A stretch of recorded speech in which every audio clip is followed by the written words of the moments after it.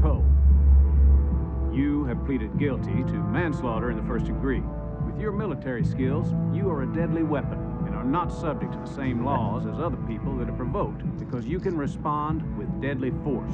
It is the order of this court that you be remanded to a federal penitentiary where you shall remain incarcerated for a term not less than 7 to 10 years.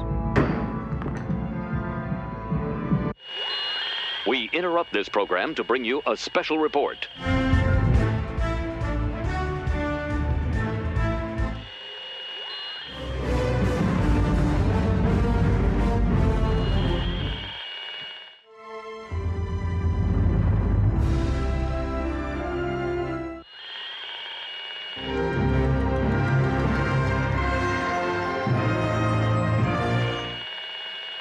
This is Cheap Seat Reviews.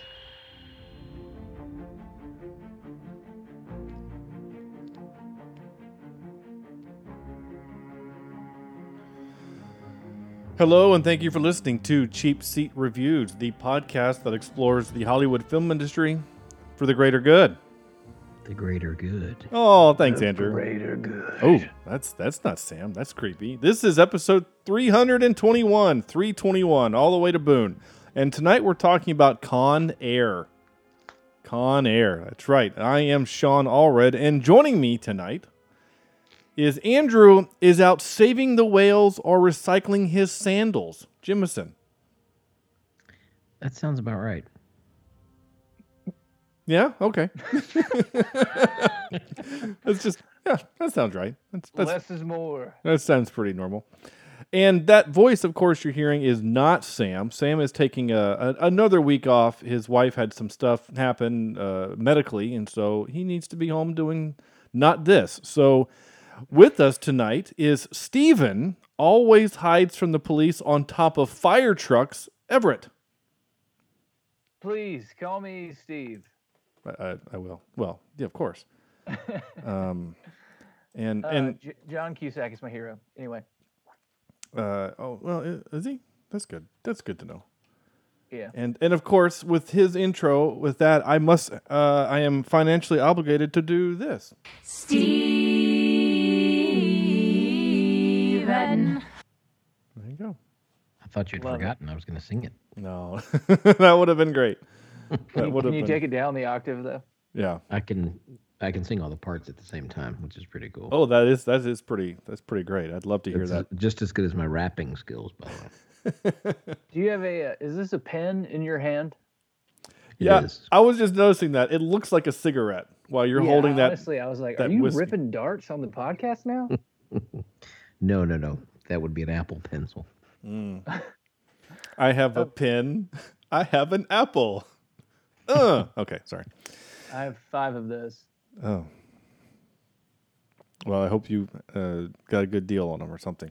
This is Con Air, 1990-somethings, 1997's Con Air, with, of course, starring your guy, oh my gosh, my John Cusack. I got John Cusack. Nicolas Cage. My gosh, that was hard. That hurt. John Malkovich. This is mostly a John Malkovich movie. Yeah, you're kind of right. This is definitely a movie where the villains are more highlighted than the hero. Yeah. That's definitely a thing. Honestly, it's got a really good cast. Even for 97, John Malkovich, Ving Rhames, Dave Chappelle, Steve Buscemi, he only has like 4 lines. Danny Trejo, who still looks like he's 60. Yeah. MC Gainey, and then a bunch of Cole Meany. Cole Meany, yeah. Of course, he's going to have to be our Star Trek connection for the episode. And of course, like you mentioned just a minute ago, John Cusack. And my gosh, so the reason why we picked this movie simply is because whenever I have Steven on the show, I like to pull out movies that he and I watched as children. Well, this was in 97, so we would have been in the high school. Steven, I think you were still in elementary school, but that's fine. You're younger than you? I like to, Sam is our old guy. I guess you get to be the young guy on set today. 36-year-old young guy. Yeah, that's right. But this is one that you and I feel pretty confident you and I watched about 1,000 times. Oh, 100%. Yeah. I honestly, watching this again for this, like halfway through, I was like, what are you doing? Like, you can quote the rest of this movie. It's like Monty Python and the Holy Grail at this point. I was like, Yeah. stop watching this movie. Yeah. Yeah, exactly. I mean, it's like most of the other movies that you and I have done for the show. It's like, do we really need to rewatch Die Hard? No, but do we want to? Yes. Yeah, for sure. Yeah. But I don't hold Con Air in the same regard as Die Hard, but it is close. You're right. No, you're right. No, it's not. And honestly, I don't even hold. I mean, Con Air is my third favorite. Probably my third favorite. Third favorite movie of all time? No, my third favorite Nicolas Cage movie of all time. Wait, let me guess the other two. Okay. Raising Arizona. No. Oh, wow. National Treasure. No. Yeah, now that you think about it, though, it's a pretty entertaining flick. No, National Treasure. I do kind of have a warm place in my heart for National Treasure. National Treasure might be like fourth. Yeah, okay. Honestly. Wait, so not Raising Arizona. Wait, what about, is it Snake Eyes? I do like Snake Eyes, weirdly. Oh, no. It's that Gone in 60 Seconds movie. Oh, yeah. That actually might be number 2. It is. Wait, it's not like Ghost Rider for No. some weird reason, is it? No, gosh, no. I can't believe neither one of you said The Rock. Oh, yeah. Yeah, The Rock was number 1. What I was going to say is number 2 is Spider-Man Into the Spider-Verse. Okay. Because okay, I'll give you that one. Because his version of noir Spider-Man is amazing. I mean, that's the best thing that he's ever done. I mean, like ever, right? Like when he's in the cave and there's wind blowing, and he goes, "Why is there wind blowing? We're in a basement." And he's like, "The wind always blows where I am." You know, he's great. Anyway, he's Nicolas Cage is a national treasure. Sure. And no, those I haven't seen Ghost Rider 2. I think honestly the second Ghost Rider movie is like the only Marvel property I've never seen. The people who made Ghost Rider 2 are the only people who have ever seen Ghost Rider 2. Yeah, you're not wrong. Have you heard? Do you know my theory about Nicolas Cage? No. Okay, so basically, you know, his uncle is Francis Ford Coppola, and so nepotism got Nick Cage in the door early on. But he was talented. And the thing with Nick Cage is most careers, he's basically Benjamin Button. Like right out of the gate, he's in Leaving Las Vegas. Thank you, Elizabeth Shue. Incredible. You're wonderful. Nicolas Cage did a decent job in that movie. He won an Academy Award. And then he was like, all right, well, I started at the end. And so he just was like, all right, well, then I'll just do the reverse. And that's what he's done. And just every year he's in a worse movie. Yeah. And now he's straight to Netflix. Yeah. And it's just like everybody's dad is like, well, they're not that bad, you know, and that'll be us soon. Like we'll be apologizing for the next Nicolas Cage to our grandkids. Pretty soon he'll be wearing khaki pants and a red shirt in a State Farm commercial. Well, no, I think that's insulting to Jake from State Farm. But ripped. the thing about Nicolas Cage is that, and Steven's idea is 100% accurate, I think. But what's interesting is that like on the roller coaster down, you still need to have one bump to go up to give you some more momentum to go down, right? Yeah. So like for in your example, for like you said, you have the he has to climb up, right? I mean, Fast Times at Ridgemont High, he's only in it for about 5 seconds, right? And he's got Rumble, Fish, Valley Girl, and then he does Raising Arizona. So there you go. And then from then, you're gonna have to do a bunch of other really bad stuff like Things I've Never Heard of, Freebirds, Wild at Heart. Wild at Heart is a great movie. Then he does Guarding Tess. No, okay, fine. Yeah. Leaving Las Vegas. Okay. And then he does The Rock, Con Air, and Face Off, which are like... Yeah. Yeah. That's the part Face of the coaster. It's a decent film. They're fun. They're just a lot of fun. What's funny is that Driving Tess is like, well... basically just homework for Driving Miss Daisy. Just like, and I think those movies came out in reverse order, which is funny because it was like, well, it worked for Driving Miss Daisy. What if we take the racial element out of this that made the movie happen? It still made a movie. Like, oh, it'll suck. That's what'll happen. And then he tries to do like not a rom-com, but a rom drama, and with City of Angels. And then Snake Eyes, and then 8mm, Gone in 60 Seconds. Captain Corelli's Mandolin. Like, to me, these are all just kind of the same, in my opinion. Yeah. You know, like I really this, like Captain Corelli's Mandolin, though. it's a good movie. It's not bad. Wind Talkers is not terrible. I mean, we did it for the show. We all kind of liked it. He's not great in it, but the movie itself is actually pretty good. And then does National Treasure and Lord of War. We liked Lord of War, and I think he's actually pretty good at that movie. And then, Oh yeah, and then then it's where it starts to get kind of bad. yeah. The next era, next Ghost Rider. World Trade Center. Oh, Like I said, next, let's see the Left Behind. Bangkok Dangerous, Knowing, Bad Knowing. Lieutenant, Knowing. Sorcerer's Apprentice. He's actually okay in because it's Disney and he gets to pretend like he's a wacko magician, and that kind of fits Yeah. him. Like I think he actually thinks he does know magic. So He's like Steven Seagal. yeah. Ugh. Steven Seagal just still convinced that he's 26 years old. I've been doing karate for like 45 years. Yeah. And then he's just in a bunch of stuff, right? Something called Joe, Rage, Outcast. He did a Left Behind movie, which was bad. The Runner, Pay the Ghost, The Trust, Dog Eat Dog, Snowden, USS Indianapolis, Men of Courage. That's the one about the boat that goes down Dude, with and the honestly, sharks. like, yeah, I was so excited to see that movie got greenlit, or somebody was actually making a movie about the Indianapolis, because it's such a cool story. Yeah. And then I saw who it was, and I was just like, well, I'll wait. It's kind of like when Midway came out this past year, and Yeah. then you see who's directing it, and you're like, well, never mind. I still haven't seen Midway. Sam says it's kind of fun, but it's still not great. Dude, yeah, don't worry about it, man. It's an Emmerich movie. It's like this. It's like the rest of his movies. Oh, I forgot it was Nolan Emmerich that did it. Yeah. That's a director that has the same kind of career path, right? Like he does Independence Day and we're all like, yay! And then from there it's just Yeah. Well, that campiness, that is pervasive in all 90s movies. There's a lot of directors that thought that they could just kind of ride that into the new millennium, and people were like, no, yeah, that needs to We don't do that anymore. Yeah, that stays there. The last I'll mention of him is that I think he's kind of have a little bit of, so he does Mandy, from what I've been told. The horror film is really, really good, and he's really good in it. I mean, it's one of the best horror films in the last 5 years. Again, I haven't seen it. It's just what I've read and heard. Who told you that? You did. No, it was a couple of podcasts I listened to. They were talking about different horror movies, and one of the horror movies they mentioned was, in fact, Mandy and how good it was. Yeah. Him in Spider-Man in the Spider-Verse, he's really good in that. The Teen Titans Go to the Movies as Superman is really funny.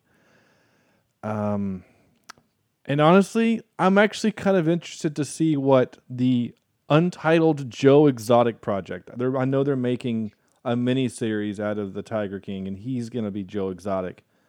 But Do you think at some point we'll do like a Title IX thing with movies where it's like if you make a movie glorifying like a train wreck of humanity, like the Tiger King movie will be like if you're glorifying like Walmart people, you also have to make like an educational biopic about like Werner von Braun. okay, I like that idea. Yeah, you're allowed to sell the popcorn and do the blockbuster picks, but you also have to like greenlight some passion projects about the third world and like dolphins. Yeah.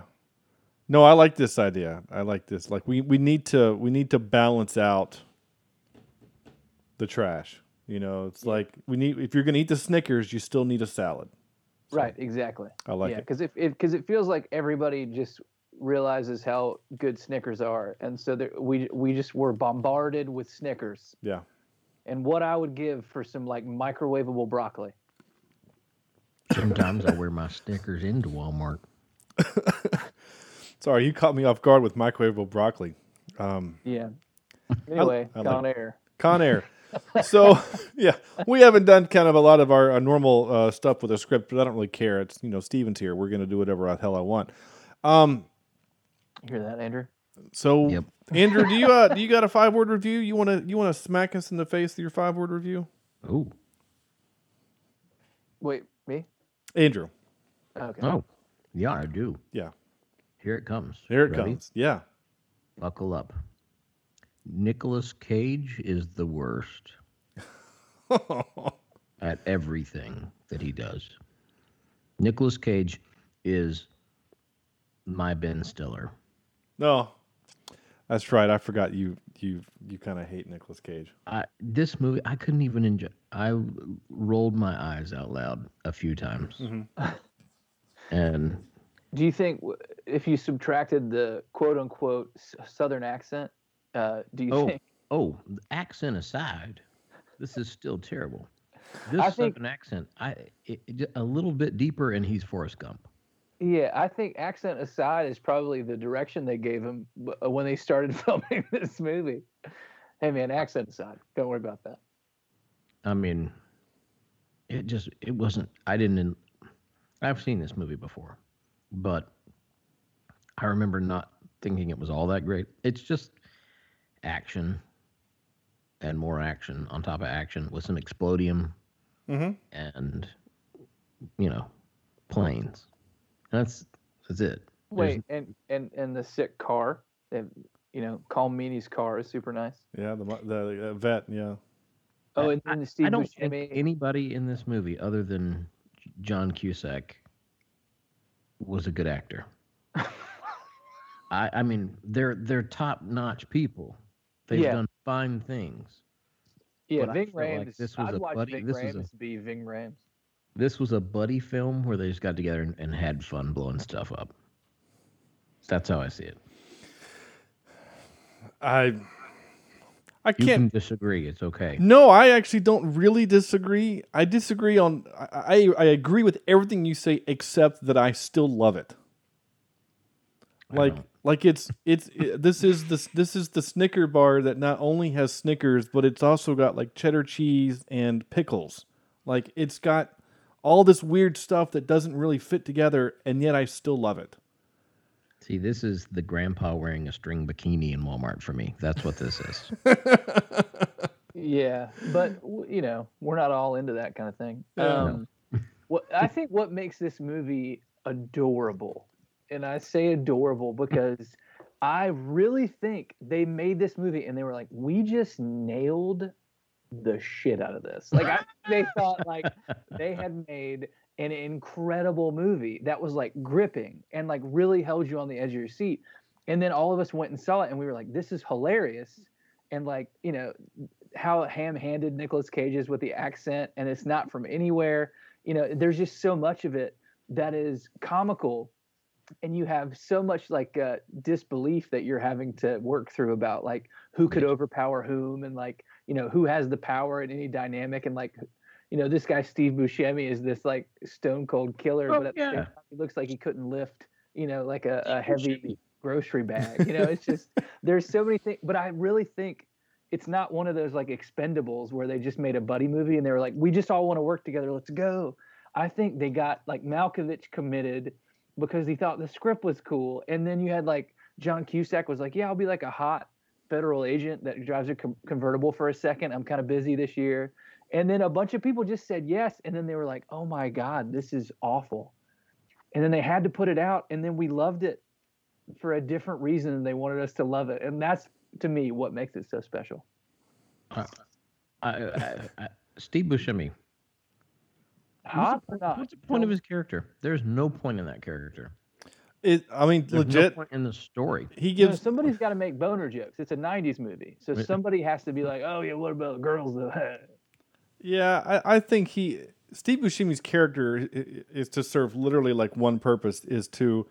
We need all these guys in this movie are terrible killers and villains, but they're all cartoon characters. So let's create a character that legitimately seems terrifying, because you're not scared of any of these other guys. You're not scared of Pinball. Hell, even John Malkovich, he's such a Saturday morning cartoon villain. I'll get you, He-Man. Like you're not. Well, his name rhymes. Nobody's scary has a rhyming name. Yeah, Cyrus the Virus. Like. Right. So yeah, exactly. But whereas you get this guy, I mean, first of all, Buscemi, he looks weird, right? He's always looked weird. He has made a Hollywood career out of being a weird looking dude. Crazy eyes. Yeah, and the fact that that in Hollywood, if you're 5'11", you're considered tall. So here comes this guy that's 6'2", and he's like 108 pounds. He looks just weird and creepy, but you're not wrong. Like having him like in all the Hannibal Lecter stuff, it did seem like a little bit over the top. You're not wrong, Steven. You could have put like, you could have wrapped him in some 2-ply toilet paper, and I think you would have secured him to the plane. Yeah. But at the same time, like, there's a lot of movies where that I think, I'm a singer-songwriter for a living, and there's a lot of art that I make that I'm so glad that no one's ever going to find out about. But that's also like very integral to the process. And I'm always like, I'll try anything. Like I wrote a screenplay and it's garbage, but maybe the next one will be good, So I understand that, you're taking risks and you're like, all right, we have this cast. We're going to do it like this and the light's going to look this way. And then you get on location, you got like 13 days and the light doesn't cooperate and the plane sucks. And like, it's not coming together. And then you're like, well, we have to film something, and you just make the best of it. And this is such a tragedy that turned into like a beautiful dance. Here's something that bothered me. Out in the middle of the effing desert, you have this boneyard of airplanes, but we have to drive through that because there's no other way we can get to the hangar unless we drive through that boneyard. There's just no other way, except for the other 100 acres of desert that happen to be around the hangar. Yeah. No, you're again. It's just some. It's a 90s thing, right? In the 90s, police officer, unless your main character is a cop, cops suck, right? Police officers suck. The military guys, they all suck, and you're 100% right. Like anyone can see, this is a good place for an ambush. We should go through it. I mean, you're not wrong, Andrew. Like all that stuff is dumb as hell, and like every time you see John Malkovich firing a gun, he's firing a different weapon. I mean, first he's on the M16, and then he's got a shotgun, and he's killing people at 100 yards, and then he's on the pistol. I mean, it's just, and everything's exploding. Like you would have figured that a boneyard, that there wouldn't be fuel in everything, but everything is made of explodium. I mean, planes are just exploding left and right, and it's crazy, and it's awesome. Well, we also store our propane tanks there. Yeah, there's every airplane runs on propane. I don't understand why there are thousands of full propane tanks. I don't know. Because we needed it to. The script needed it to. I don't know. Steven, did you do a 5-word review for this? I forgot to remind you about it. Oh, no, I didn't, but I'm going to do one just off the top of my head. Are you ready? Yes. Look out, nerds. Con Air. Okay. There you go. I like it. That's great. I like it a lot. Oh my gosh. The one that I came up with was intense flying action tropes yeehaw. Yeehaw being one word. Of course, a hyphenate. Yeah. Not only tropes, but puns. Yeah, and honestly, I'm here for the puns. And I love the fourth wall kind of like being brushed up against, and just like a moment where they linger and kind of like, this is for you guys. I also kind of am endeared to the fact that this movie is not a movie of dialogue. It's a movie of one-liners. There's almost very little true just dialogue between people. It's just one-liners. John Cusack sees Poe for the first time, and he's like, he says the joke, and he's like, "That's a joke. I'm glad you told me." I mean, it's just like, that's not dialogue. That's just one. It's just zingers off of each other, and I love the movie for it. I know, Andrew, you're not a fan, and that's fine. And honestly, would this movie be better with someone else in the lead? Yeah, it would be. Would it be as fun? I don't know. Maybe not. I mean, in '97, I don't think that would fix it though. But if say you put Bruce Willis in the lead in '97, forget the accent. We don't need the accent, the Southern thing. I mean, that was my first note. My literally first note was, okay, let's just get it out of the way. Yes, his accent sucks. Right. Well, it's great if he's from like Savannah and is going to engage in a debutante ball. Yeah. I do declare. Yeah, let's just have Foghorn Leghorn out there doing it, but Long so as the grass. All right, anyway. So Andrew, you said the thing that bothered you the most. Here, to me, honestly, in this movie of nothing that's believable, in this movie of fantasy, this is science fiction. What this movie is, right? Yeah. In all of that, the thing that is the most unbelievable to me is that there is an Alabama judge that would sentence a guy for 10 years for defending his wife, his pregnant wife. That would not happen in Alabama. He would be given a medal. I'm just saying. Not a white guy. Well, yeah. I mean, I kind of think how he gets to jail, I know he has to, in order to get to jail, he has to still be the hero. But, like, it doesn't seem real, in my opinion. But yeah, and you're one line of dialogue away from that being totally believable. From, just like his attorney just being like, hey, the district attorney lost his wife to a drunken bar fight, so he just has a no tolerance. But, like it's one line of dialogue. Yeah. Yeah, and that lawyer was Then we can terrible get this too. crappy film. I get to see my daddy on July 27th. July 27th is my birthday. Yeah. All right. Opening scene of this movie. Yeah. Unnecessary. What you mean the fight scene at the bar? No. I mean, like, opening credits. Oh, the Army Rangers, blah, blah, blah, blah, blah. The fact that we got Powers Booth saying stuff. Why is it there? I guess. Okay, we get the fact that he's an Army Ranger. We all know how cool they are. I'd love to meet one. Love to hang out, maybe. They all look like Nicolas Cage. No. That just ruins it. That is the other thing. It's tough to look at Nicolas Cage and then hear the judge in that opening scene be like, "You're a lethal weapon. We, we can't just let you walk the streets. You Adonis." Yeah, but I mean, he did. When he was just wearing that wife beater. I mean, he's a big man, Cage, and he's got some big guns going on. So, but no, you're not wrong. The judge part sucks, and it's kind of frustrating and whatever. I don't care. It's dumb, but like, again, I said, my 5 words were tropes, right? Like, it's bad enough that he has to defend his wife, but what 3 idiots at a bar who, hit on the bar waitress, right? See a guy come up in uniform and go, "Yeah, we should pick a fight on that guy."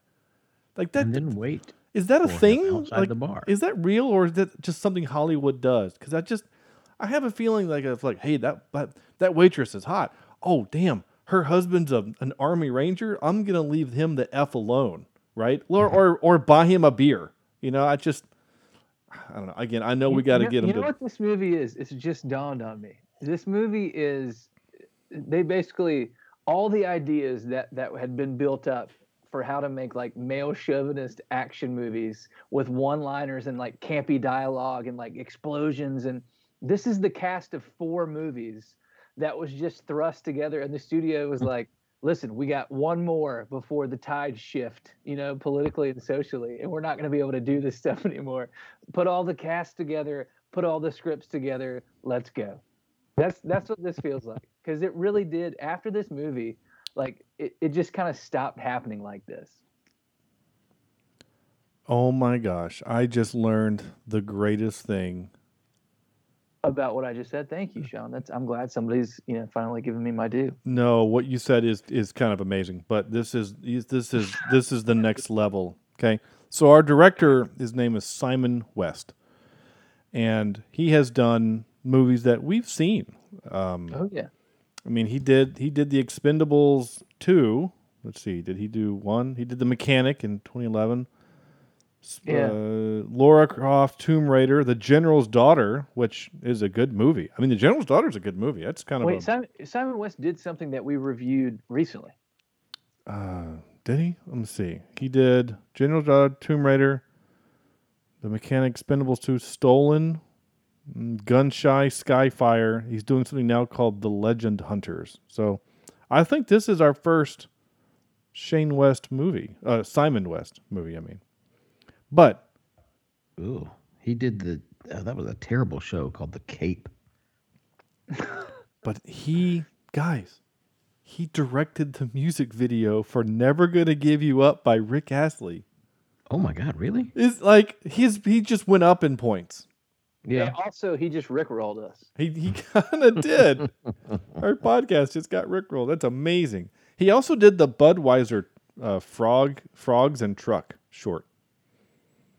Whatever that is. Oh, he worked on Black Hawk Down. Oh, did he? How about that? As a producer? Yeah, he was a producer. Whatever it was, that's what a picture to be associated with. Yeah. Yeah. So, I mean, he's got some stuff. So, in some of the trivia in this movie, and I'm not going to get too far into the trivia, but I'll say this.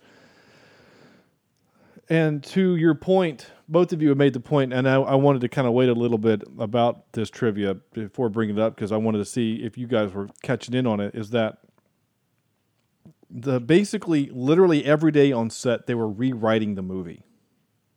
And there's one of the trivia, John Malkovich. That's not surprising. Yeah, John Malkovich was unhappy during production because the script was being rewritten virtually every day, and he had no idea how his character was going to turn out. I mean, honestly, same. Like I've seen that movie 50 times, and I still like describe that character. I mean, he's like a nice guy, but he's like a sociopath, and he's like a criminal, but he's kind of like, again. He's also a genius. Yeah, I mean. Yeah, exactly. I mean, yes, there are moments where he has this really great dialogue, and then there's other times he has really bad dialogue, and it's super inconsistent, his character. But again, and you're not wrong, Stephen, what you mentioned at the beginning. This is not a Nicolas Cage movie. It kind of feels like a John Malkovich movie. I'm not saying I'm rooting for him to win, but I remember. Yeah, I'm always, as an adult, when I watch this movie, I'm like, I hope they get away. I mean, that might have made this movie better. Well, Steve Buscemi, honestly, the worst of all of them, gets to go to Vegas and have a good time. Yeah, he's also the most misunderstood, though. I felt good for him. Yeah, I don't know. I mean, and the whole part with the kid, was that all? I mean, we all knew that nothing was going to happen. This wasn't that kind of movie. It's not like we were, going to see him walking back on the plane with the little doll, and then the camera pans over to see her like ripped in half or something, right? Like, this isn't that kind of movie. So I don't understand the point of it. Yeah, Nicolas Cage made that movie when he made 8mm. Okay? Yeah. This is probably what his appetite. He was like, well, it's still the 90s. I guess I could get even darker. The first time I saw this, I didn't expect to see her, but I didn't expect to see anything else. Like I just expected she's just gone, and we are left to assume that something happened to her. Oh man, I feel like movies like this, if you grew up when we grew up, this type of movie just like takes you by the hand and assures you within like 2 minutes of this movie starting, it's like, I'm not going to hurt you. Yeah. And you're just like, okay, yeah, everybody wins that I want to win. Nobody dies that I don't want to die. And like everything's just cool. And you're like, yeah, that's this kind of movie. Yeah, exactly. Oh, here comes a rapist. And he's going to, hurt this female guard. No. Not really, and here's Bubba. Oh, he's dying from diabetes thing. Oh, he's gonna be okay. Oh, he gets shot, but he'll live at the end. I felt bad for the character because like he's suffering the whole movie and then he gets shot in the gut. But of course he makes it because you have to. I mean, it would make the movie. I mean, he was in Forrest Gump, so he still had work to do. Yeah, I mean, and he was. Well, this Forrest Gump was before this, right? Wasn't Forrest Gump 96? Right. Yeah, he's the one that helped train Nicolas Cage with his accent. He said, "Well, this is how Tom Hanks did it." Yeah. Well, according to the trivia, Nicolas Cage went to Alabama to perfect his accent. Oh my God. Yeah, well, he just didn't go long enough. That's called immersive learning. Like the thing He is, did not like, immerse himself enough. Here's what I don't get about the accent stuff, right? Like we've gotten to a point where I have not seen Chernobyl. I heard it's really great, but one of the things that I've been told about it was really good is that all the actors that are in it are just doing their accents. We don't need that crazy guy that played Moriarty in the Sherlock Holmes movies. He's British. We don't need him to do a Russian accent. Just let him be British, and it's fine. It's the Sean Connery aspect. I guess, but I mean, like Kevin Costner. I don't really care that Kevin Costner doesn't have a British accent in Prince of Thieves. I don't care. That's a problem. Yeah, I wouldn't care if he didn't sometimes attempt it. You know, yes, that's what makes it sad. That is what makes it kind of annoying. But that's my point, is that there's no reason for. I mean, at what point did Nicolas Cage say this guy should be from Alabama and I can do an accent? And then the director goes, "Let me hear it." And then Cage does it, and he goes, "Yes, we should keep doing that." Because in '97, Cage, I mean, I guess he's big enough that he could kind of make these. No, I'm going to do this accent. I mean, just. Hey y'all, I'm gonna do this act, and they're like, "Oh God!" And you're gonna be method. It's just, and the whole movie, he's deadpan, right? He never elevates, right? He's always, I'm just gonna live at a 3, even when I'm kicking ass. I just live at a 3, and that's just maybe that's why I don't like his character, because there's no emotional peaks. It's all but just Clint Eastwood. No, even Clint Eastwood has a. I mean, when he gets mad, he might not yell, but like his growl like brings up the intensity, and you get scared. I mean, that's also because he's a crazy old guy that talks to. When he gets mad. Well, okay, when and the times that he's not mad, you're like, oh, this is refreshing. He's not yelling at an empty chair. Is I'm always mad. Yeah. Right. Yeah, that's his whole thing. But no, I just mean like when he's in like Heartbreak Ridge, he screams, a command, and it's like, "Get over there." And you're like, are they supposed to hear this across like a canyon? Yeah. Clint Eastwood? He's like, "Go ahead." I see what you're saying. Yeah, it's like his growl. But I mean, like the biggest emotional moment in the movie, the kind of Popeye moment in the movie, is when Baby O gets shot, and Baby O's lying there bleeding out, saying, "I don't think that there's a God." And he goes, "Well, I'm going to show you God does exist." Like, this is his Popeye moment. But he delivered it like I just did. "I'm going to show you God does exist." And he gets up. I mean, he takes a round in the arm. He just keeps fighting. Like, it's a cool scene, but give me some emotion. Emote. Yeah. It's fine. Okay. I still don't care. I still like the movie a lot. Yeah, honestly, same. And that's because they shoved all these people together, and they were like, "Listen, we ran the analytics, and there's a 0% chance that men won't like this." I mean, honestly, the only thing that they were missing, because this is a dude movie. This is really a dude movie. Oh my God! There's only 1.5 girls in this movie. I'm not counting the Sally can't dance character, the dude that dresses up in the dress at the end. But like, well, I think that's dismissive. But go on. No, no, that's his name in the movie. No, I mean that you're not going to count. That's why he's half. He's a half. His character name is Sally Can't Dance. So anyway, listen. The last time we separated the worst of people into fractions, it didn't go well. So let's just counter. Fine. So we ended up at the Electoral College because of that. You got very right. So you got one woman. Oh, there's 3 women in the movie, right? Like, there's his wife, who has very few things in this movie, and I always kind of had a crush on her when I was.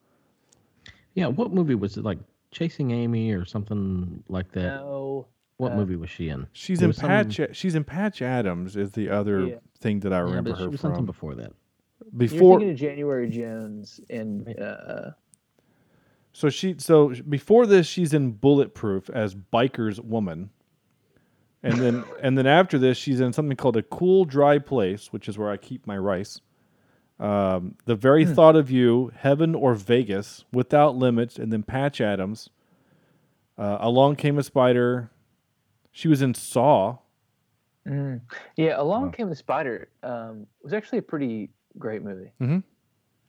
I was thinking of. She's in Parenthood. The Very Thought of You. The very Thought of You. I've never heard of it. Yeah. Oh no. I was thinking of I'm with Lucy. That's what it is. I got that confused with Chasing Amy. Hey, how much money do you guys think you spend a month on Instagram ads? Like targeted Instagram ads that you're scrolling through, and then all of a sudden you're like, "Oh, maybe I do need those pants." I don't know. Someone did ask me though, just out of the blue the other day, if I washed my balls, On Instagram? and I thought, I just saw an ad this morning for ball wash. Like, is that a thing now? Oh yeah. Oh, there's like a whole industry around your privates. Yeah. Sorry, I don't know how we got on this. But I'm confused. Like, I'm not on Instagram enough to know anything. They're targeting people really well. Like I get ads for stuff that I'm like, oh, I didn't know that I needed that, but now that I see it, I do need that. Well, I mean, Instagram's owned by Facebook, and so those algorithms are going to be very similar. The scary stuff is like when I'm talking to my wife out loud about, Right. I really need a new pair of Skechers, and then within 5 minutes, Sarah's getting an ad on Facebook for Skechers. You know, like that's the fun stuff. Like, I'm on my 5th or 6th rewatch of West Wing, and all of a sudden I'm scrolling through Facebook, and there's an ad. I'm not looking at the top, and it's just a girl wearing a shirt. And I'm like, okay, well, I'll read the shirt. Maybe it'll be funny. Who knows? And it says, big block of cheese day. And I thought, well, that's a line from West Wing. And then I look at the top, and it's called lemonlyman.shop. And it's a whole shop based, geared around the West Wing. And Let Bartlett be Bartlett. Yeah, let Bartlett be Bartlett. Or post hoc ergo hoctor proctor. Proctor hoc. Yeah. Like, there's a bunch of those. And I thought, oh. So I think I'm going to just show my wife this ad. Hey, win a Christmas present. Here you go. Or for me, not for her. She doesn't care. I do. Sorry, that was weird. Sarah, I'll text you. Yeah, let her know. Say, oh, I got an idea for you. So last few notes I'm going to roll through here before I get into clips, because I captured a lot of clips in this movie. I don't know if this is the most clips I've captured from a movie, but 12 is a lot of clips. plus the intro, but they're all super short. Of course, yeah. Honestly, the script for this could be like a double-sided piece of paper. Yeah, you're not wrong. And like, direction for scene. Talk about how outraged you are about the regulations they're violating. And then John Cusack's like, this flies in the face of all these.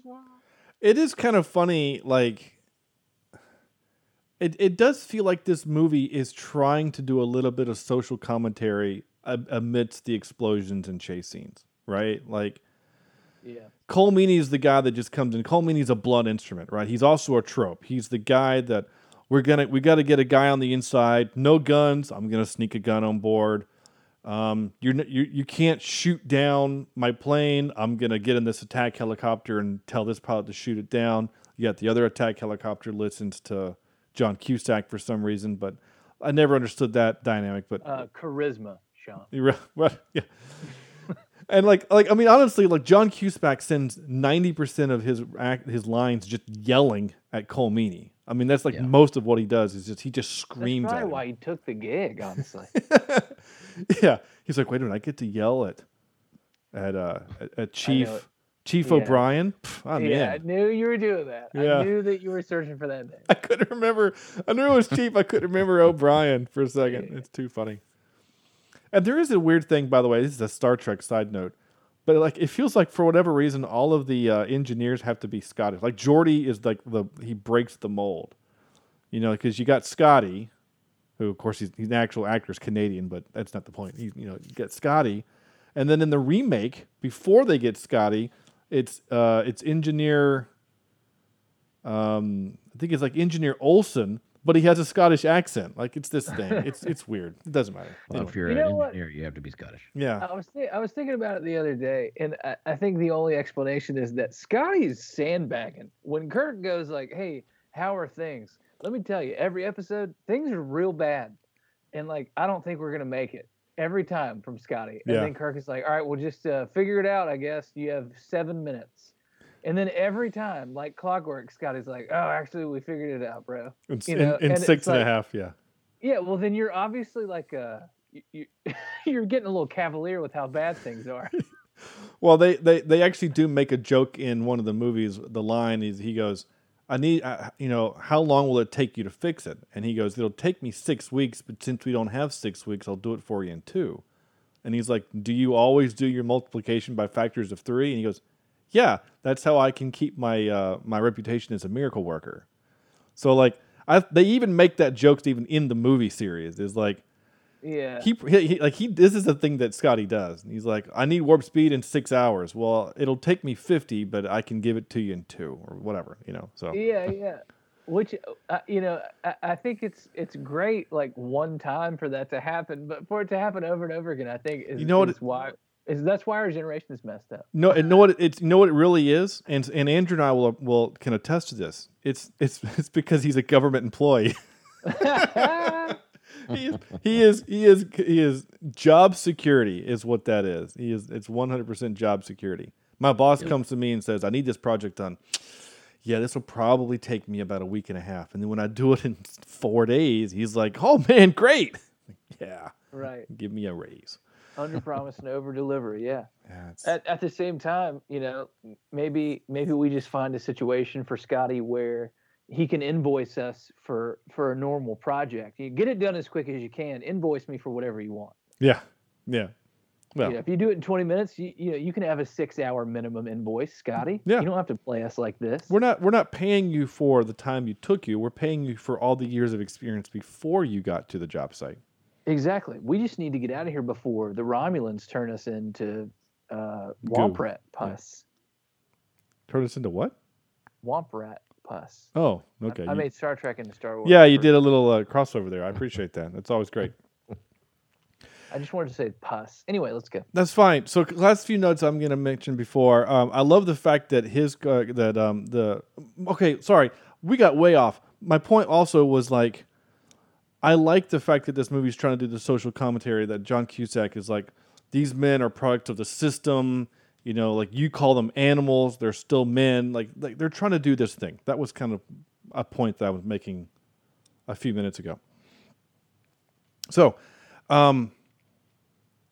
anyway, so I think it's funny, some of the other stuff that they did, some of the sight gags they did. Like, for example, when he goes, I need a plane, and the guy goes, if you got a fast car, you could just drive there, right? And so he goes, and it's hard to imagine that this guy Larkin, who wears this white suit, who goes to work at a prison where everything has to be by the book, certain way, drives this just shit car.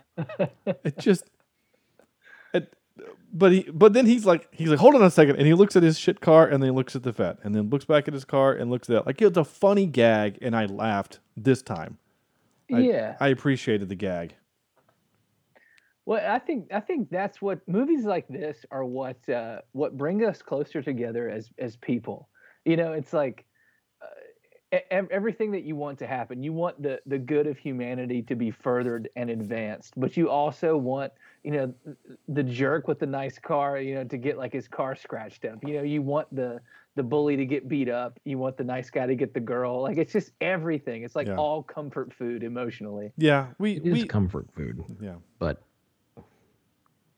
some comfort food I eat and I don't like it. You're not hungry for it. We get it. I mean, karma, we like karma in our movies because so much in our real lives, we don't get that gratification of karma. Guy cuts you off, speeds, puts an old lady into the guardrail, and you don't see that 50 days from now when he does it again, he's going to get pulled over. You don't see that. So, like, we like that in our movie because, there's the karma. There's our gratification. We missed it in real life because that's usually what happens. Or like our boss sucks, and then so like when you're finally like, he gets called into his boss's office. Haha, he's finally going to get his comeuppance. Oh no, he got a raise and a new office. Okay, So we're projecting. Yeah, maybe I don't know. Yeah, and that's a great equalizer though. Everybody's boss sucks. And I'm self-employed. My boss sucks. Like all of us that are self-employed think we suck. So like everybody's boss sucks. It's a unifying phenomenon. If my boss is listening, he doesn't suck at all. You're the best ever. I don't think he listens to this show though, so that's okay. He probably sucks. Actually, he's actually legit pretty decent. I'm not just saying that because there's a possibility he'll listen, but I don't think he will. But he actually is. in comparison to the last few that I've had. I'll just put it that way. Yeah. No, and that's beautiful. It is. But generalizations are fun, and I'm going to keep making them. No, you're not. You're not wrong. Yeah, and it's still fun to make fun of your boss because it's easy to do, right? It's easy to punch up. Yeah, for sure. I don't get why Dog is whipping those guys. They're trying to pull the plane out of the sand. Like, you're the strongest man out there. Just grab some rope and pull. I don't think like whipping those. I mean, unless I don't know. Unless we just. I don't know much about airplanes, but this one looks pretty dang big, and you've got 10 guys with ropes and a tractor, like a riding lawnmower. Yeah, and you're gonna pull this plane out of the dirt. I don't see it. We do give criminals a lot of credit for knowing how to do. They're very industrious. Yeah, we assume they know how to do all hand related activities, like anything that you can build or shape or whatever. Like, it's very interesting that once you enter the dark arts, we assume that you're just an expert at like locksmithery and Yeah. Oh, you know what else though? I'm a genius, and I'm going to come up with this plan, and I'm going to instead of destroying the evidence, I'm going to hide it in the wall, and then put some Play-Doh over it and hope that no one notices. And then have the ability to create a bomb. Out of what? Where did that come from? Like the liquid. Honestly, Steven, you know what it looked like? It looked like a smaller version of the bomb they used in Die Hard 3. Oh, with the fluids? Yeah. Yeah. Yeah. Was it prison hooch? What was that? I don't know. Hey, when my great-grandfather died, we found a bunch of peach brandy. Do you want to talk about that? I mean, it sounds awesome. No, it was we found it in these frosted glass reservoirs in his shed, and it looked exactly like the bomb from Die Hard 3. Nice. the one that turned out to be pancake syrup. Exactly, but instead it tasted like peaches.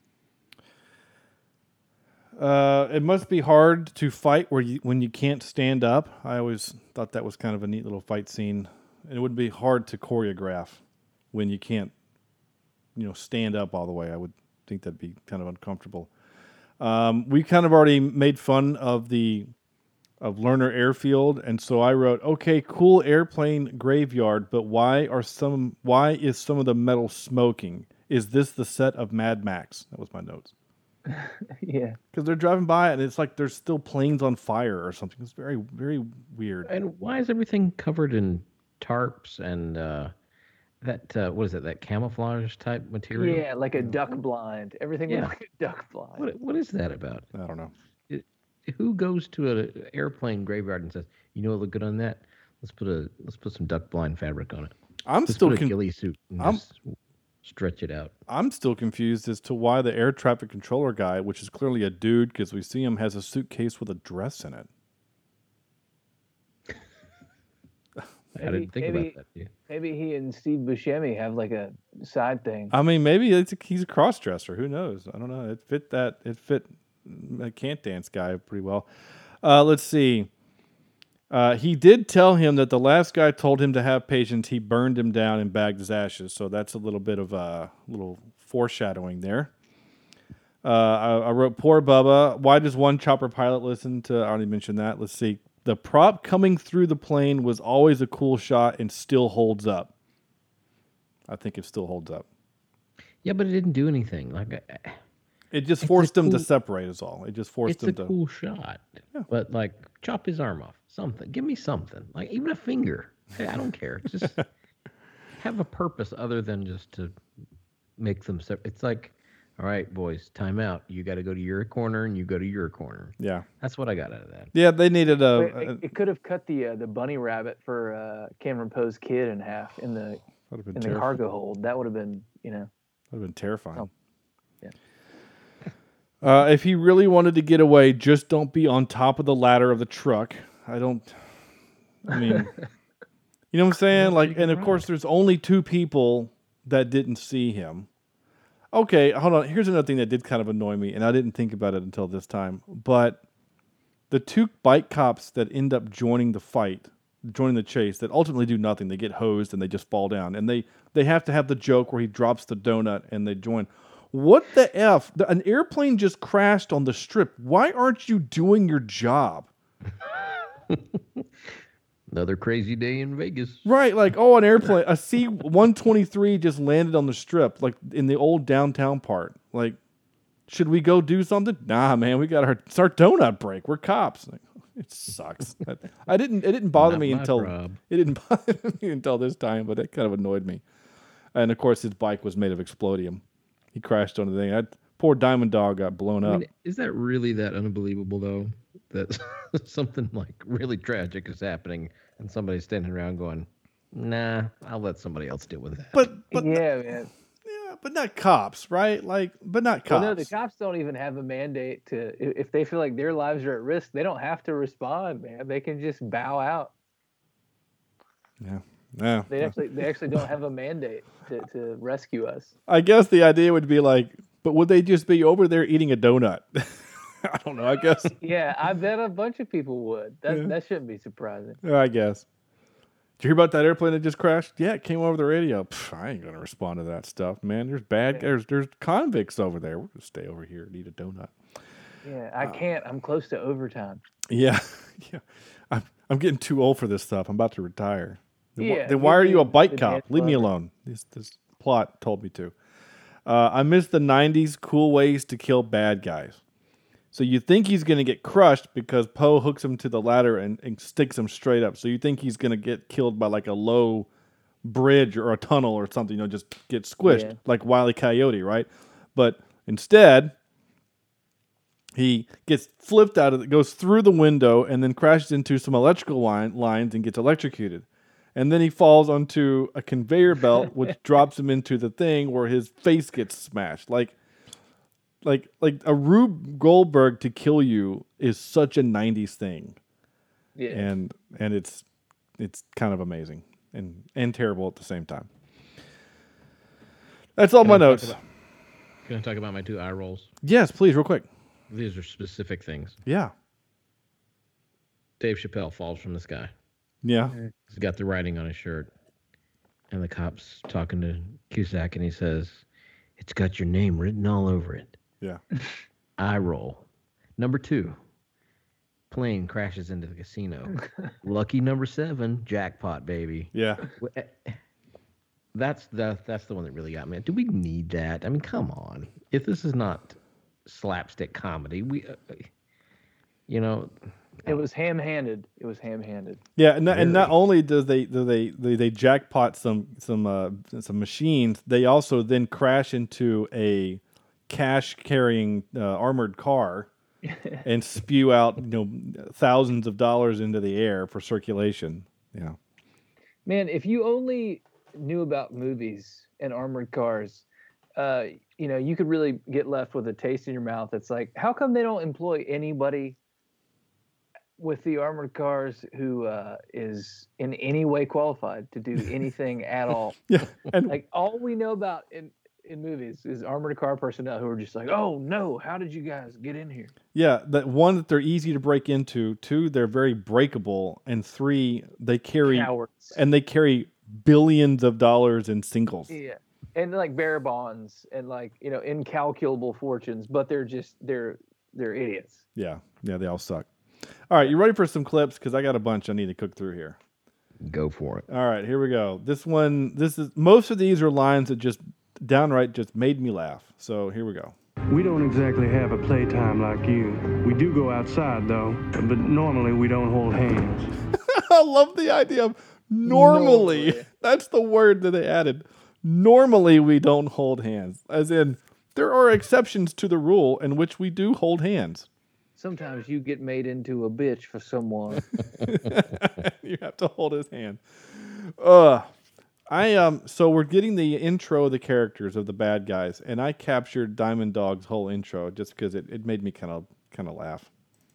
And who is that good-looking brother on screen?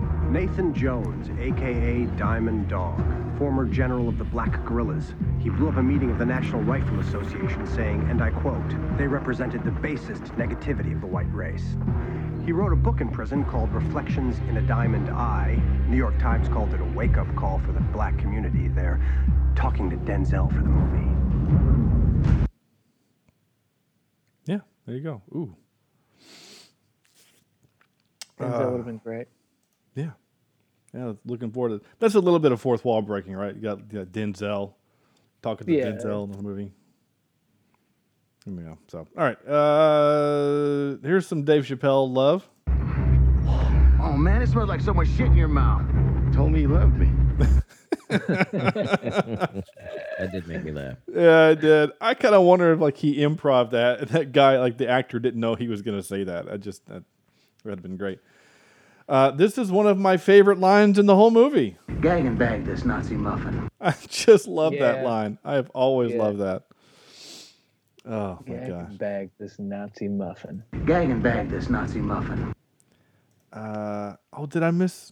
Oh darn! I missed one of the things. I thought I captured it, but I guess I didn't. It's also the part where he says, "If you so much as fart in my general direction and it bothers my delicate nasal passages, my sensitive nasal airways, your testicles will become my personal property." I like that bit. I missed that part. Here's Cusack yelling at Cole Meany about some stuff. Hey, I don't like him. If he speaks again, this conversation is terminated. He doesn't want to talk again. Really. He's done talking. He's leaving the building, okay? It's so dumb. It's so dumb. Oh, okay. Fine. I'm sure he actually got up and left the building. Sure. Here we go. Yeehaw! What's on your mind, hillbilly? What was I thinking about? Oh, yeah. Yeehaw, that's right. Come on, Andrew. How do you not love that? How was that not the best thing you've ever heard?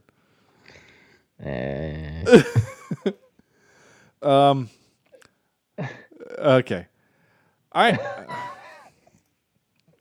hate to say this because my mother-in-law does it, but I always kind of hate it when people add the word R, the letter R in car wash. It always. Oh yeah. Car wash. Oh, okay. Here. I get 10 feet from the car wash and then pow. Car wash. Yeah. Drives me crazy. My mother-in-law, she'll say, "Oh, those politicians in Washington." I'm like, boy, is there a different place? Because the politicians in Washington are bad. I don't know about Washington. Yeah. I can't do it. They're generally the same people that say Walmarts. Walmarts, yeah. Got to go to the Walmarts. Yeah. Got to go to O'Charlie's. O'Charlie's? I'm just kidding. Oh, he was like, please don't tell me that's a thing. I mean, it's espresso with an X instead of an S. There's a bunch of dumb things, but car wash. Or the other one that I hear a lot is across. They add a T. I had to go across the field. Huh. Yeah, I hear that one a lot. I always hear people say, I got to go across town. Interesting. They add. Okay. They're just sliding the T over to the wrong spot. I got you. No, I'm messing with you. No, you're not. Andrew got it. From Affer. That's all I have to say. Across town. I still tell people that story about From Affer. It's a great story. Here we go. The line of the movie. I said, put the bunny back in the box. That's right. Mm-hmm. Bunny. Put the bunny. Put Life the is bunny like a box of bunnies. back in the box. Dang it. Oh, that's great. I'm for real now. There's a pedophile down there in a drained pool in someone's backyard. You should check that out. I think he may have been hanging out with somebody's daughter. We do not know.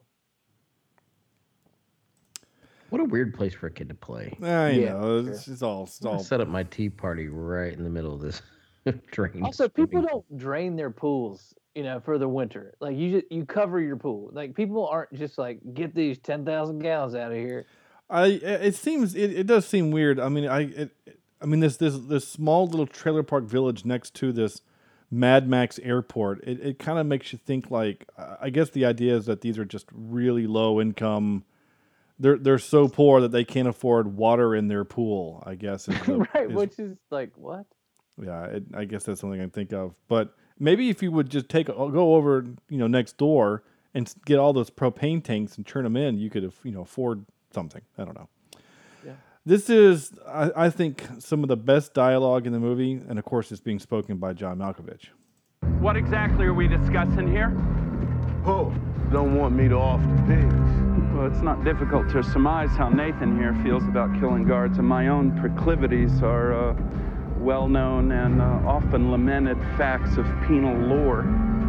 That's the only time he talks like that in the entire movie. The rest of the movie is he's saying stuff like this. Sayonara. Yeah. I mean...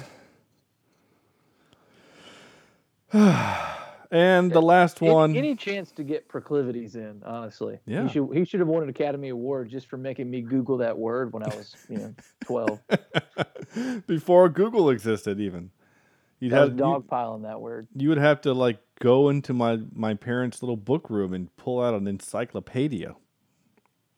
Encyclopedia. Yeah. And this is the last one. This is now going to go in my repertoire of funny noises. That's when he slaps the Sally Can't Dance. There you go. There you go. There it is. That's going to go right next to...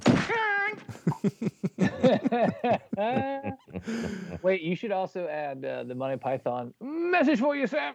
Well, we haven't done Monty Python, so I don't have arrow, that. Message for you, Sam. Yeah, you're not wrong. I do have this. That's a weird noise that Kevin Costner made in Robin Hood. Oh yeah. When he was goosing the bishop or whatever he was. So yeah. There you go. Steven. I got a bunch of the fun ones. There you go. All right. Time for this. And now for some more bad news. Ready? All right, I'm going to cook through some of this because there's a lot. There's a lot of trivia on this movie, but I've already mentioned some, which is great. This film is dedicated to Phil Schwartz, an effects specialist who died during filming when a rigged plane fell and crushed him. Oh my God. Yeah, that's a bummer. Well, maybe he could have been like a real, shitheel. We don't know. Well, let's just assume that he was a good guy. John Cusack allegedly dislikes this film so much that he refuses to be interviewed about it. Wuss. Yeah. The song How Do I Live was nominated for both an Oscar for Best Original Song and a Razzie for Worst Original Song. It did not win either. That's another thing. This and Lynyrd Skynyrd, why? I mean, and the soundtrack itself, to the score to the movie, was annoying. I mean, we used to rate the score. Yeah, we used to. But I would give this one an A for just annoying as hell. Well, this movie also suffers from the fact that it had two different composers. They had the first guy who had to drop out for I can't remember why, and then they brought in somebody else. So I mean, there's two composers, and that makes sense. I mean, it's a Bruckheimer film, but it doesn't really have the Bruckheimer. I mean, it's not Hans Zimmer, so there's not a lot of that driving. It's just a lot of, it's just a lot of the boom, boom, boom. It's just a lot of that. There's not a lot of other kind of, and there's a lot of screaming guitar, right? There's a lot of heroic late '80s Top Gun guitar riffs in this movie too. Honestly, this sounds like the soundtrack from The Rock, but if it was like Junior Varsity. Yeah, it was the leftover stuff from The Rock. Yeah. The Rock didn't bother me though. No, The Rock is actually not bad. It's pretty good. This one annoyed me. The Jailbird airplane used during the flight scenes had a series of owners, both military and private. In December of 2003, it was sold to West to All West Freight, Inc. in Delta Junction, Alaska, which is I've been there. On August 1st, 2010, it crashed into Mount Healy in Denali National Park, killing all 3 flight crew. Oh, man. Yeah. And finally, okay, so it's been a while since we had one of these, but this is, I don't know, this is just one of those things. Gary Oldman was the first choice to play Cyrus the Virus. Kevin Bacon, Alec Baldwin, George Clooney, Robert De Niro, Michael Douglas, Richard Dreyfuss, James Gandolfini, Ed Harris, Rutger Hauer, William Hurt, Michael Keaton, Michael Madsen, Jack Nicholson, Sean Penn, Ron Perlman, Tim Robbins, Tom Sizemore, John Travolta, Peter Weller, and Bruce Willis were also considered. So basically every male dude in Hollywood in the 90s.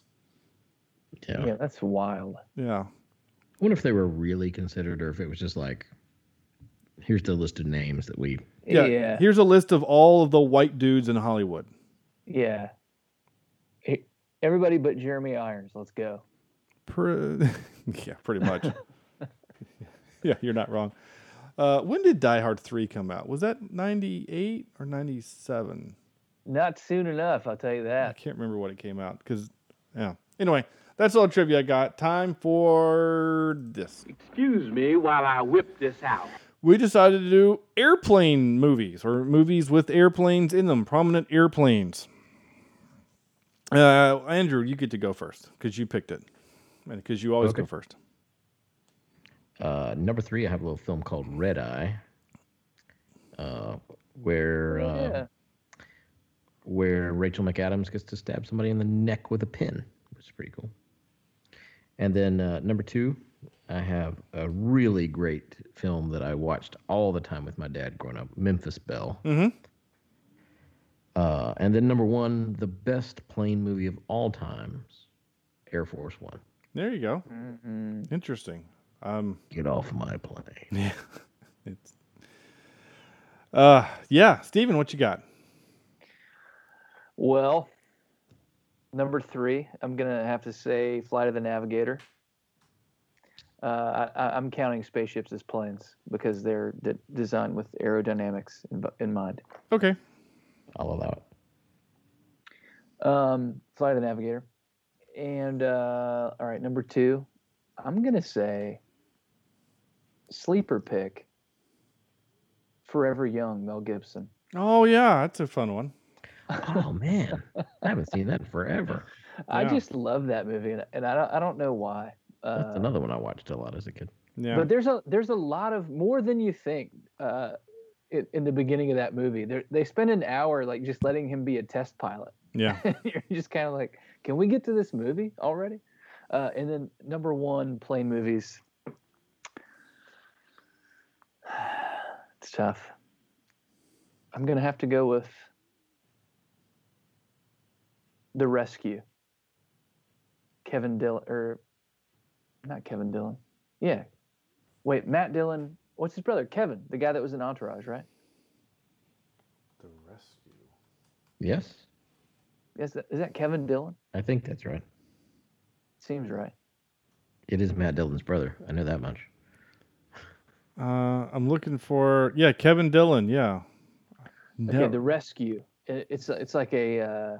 Never heard of this.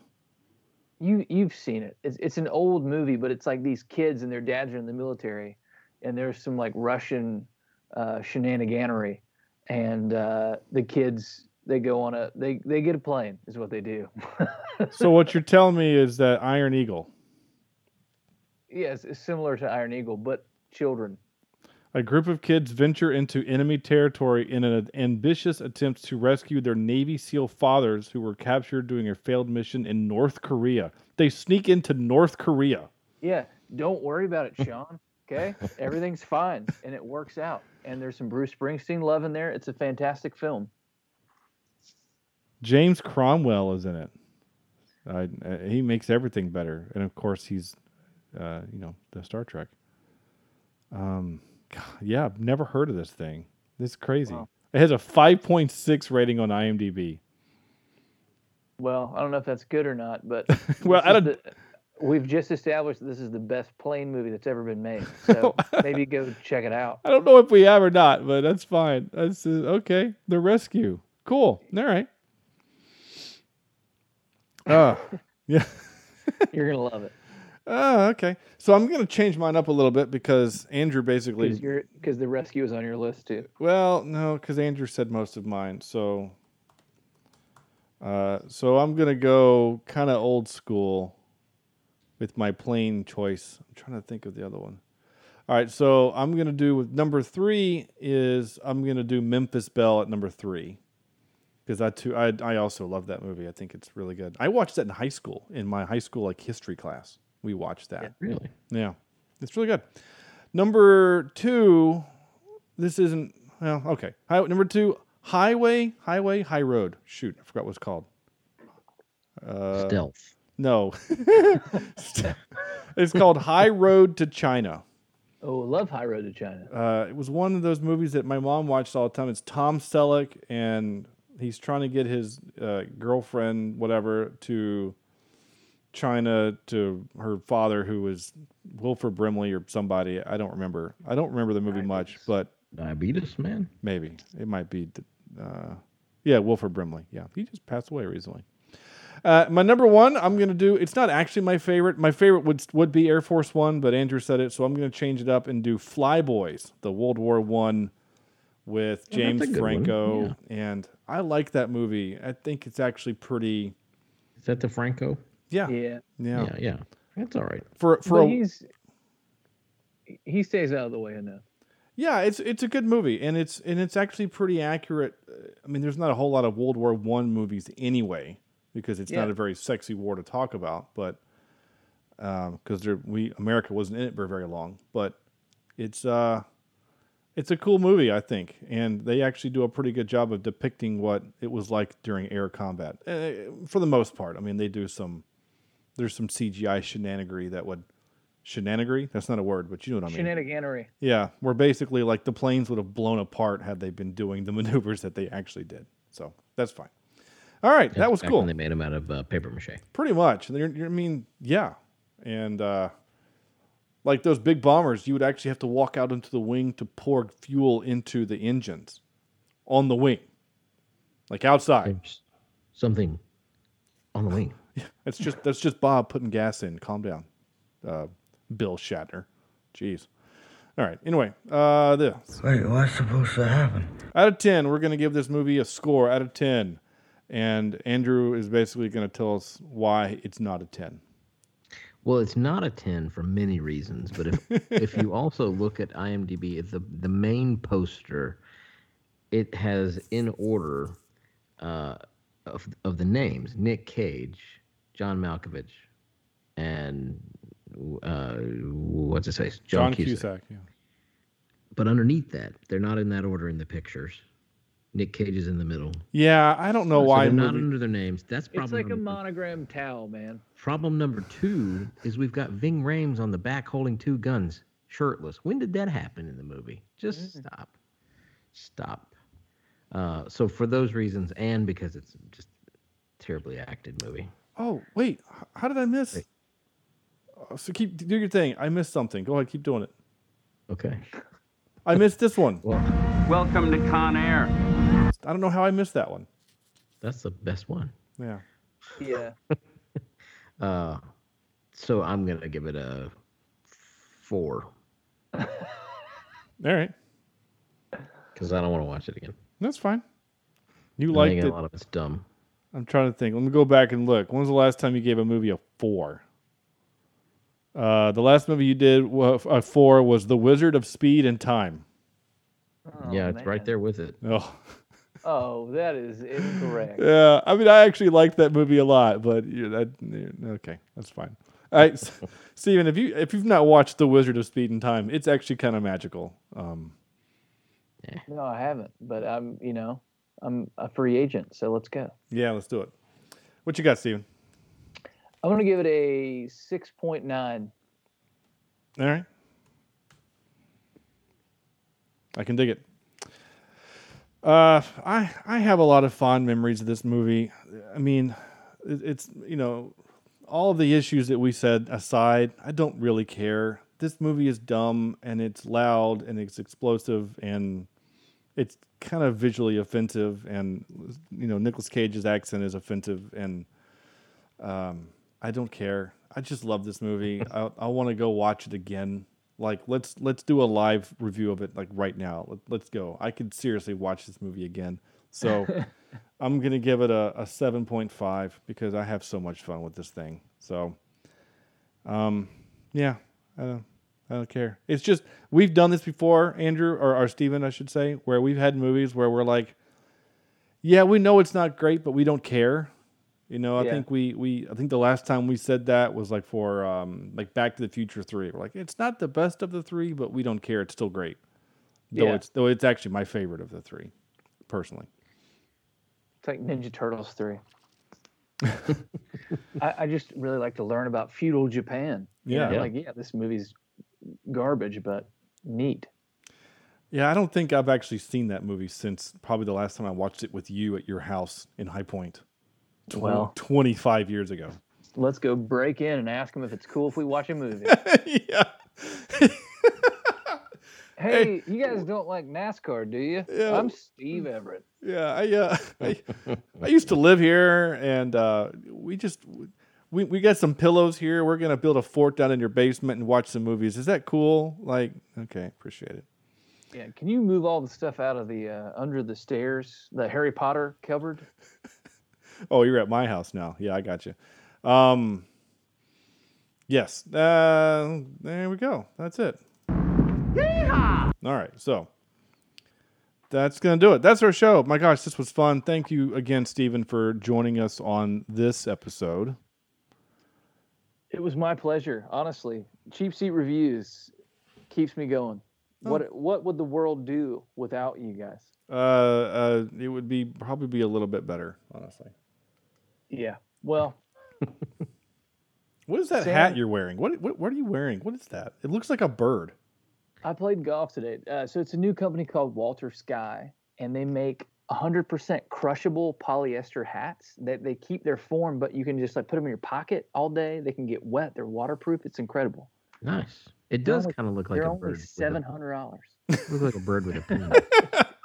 Wow. So independent singer-songwriters are doing way better than I thought if you can afford a $700 hat. No, I'm just kidding. But they're incredible. That's pretty cool that it holds its shape like that. Yeah, that is neat. I'm both jealous and impressed. I kind of want one now. Well, they're like $30. All right. Christmas is coming, buddy. I just need one that has Appalachian State, Carolina Panthers, or Tar Heels, or something else on it. I don't want a weird bird logo.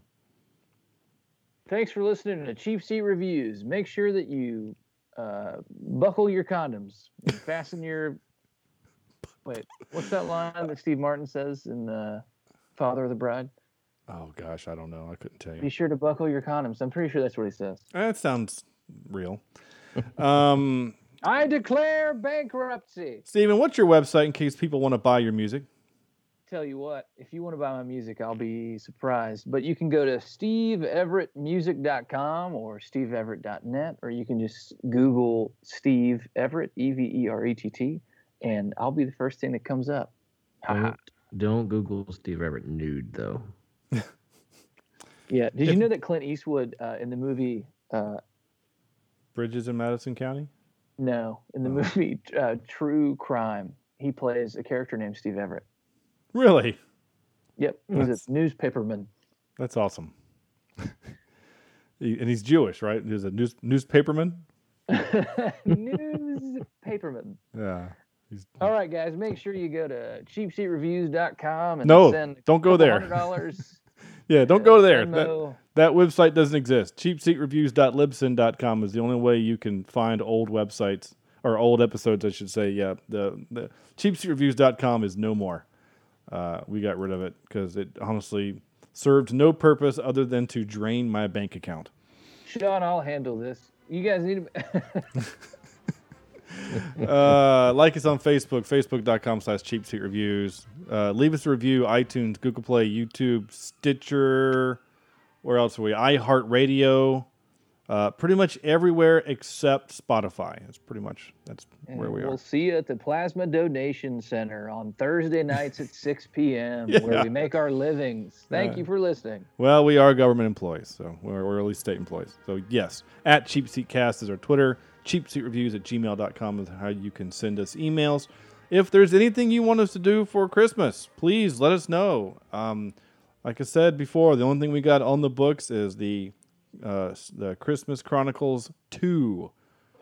Other than that, if there's anything you guys want us to do, we are more than happy to do that thing because, well, we'd like to hear from you.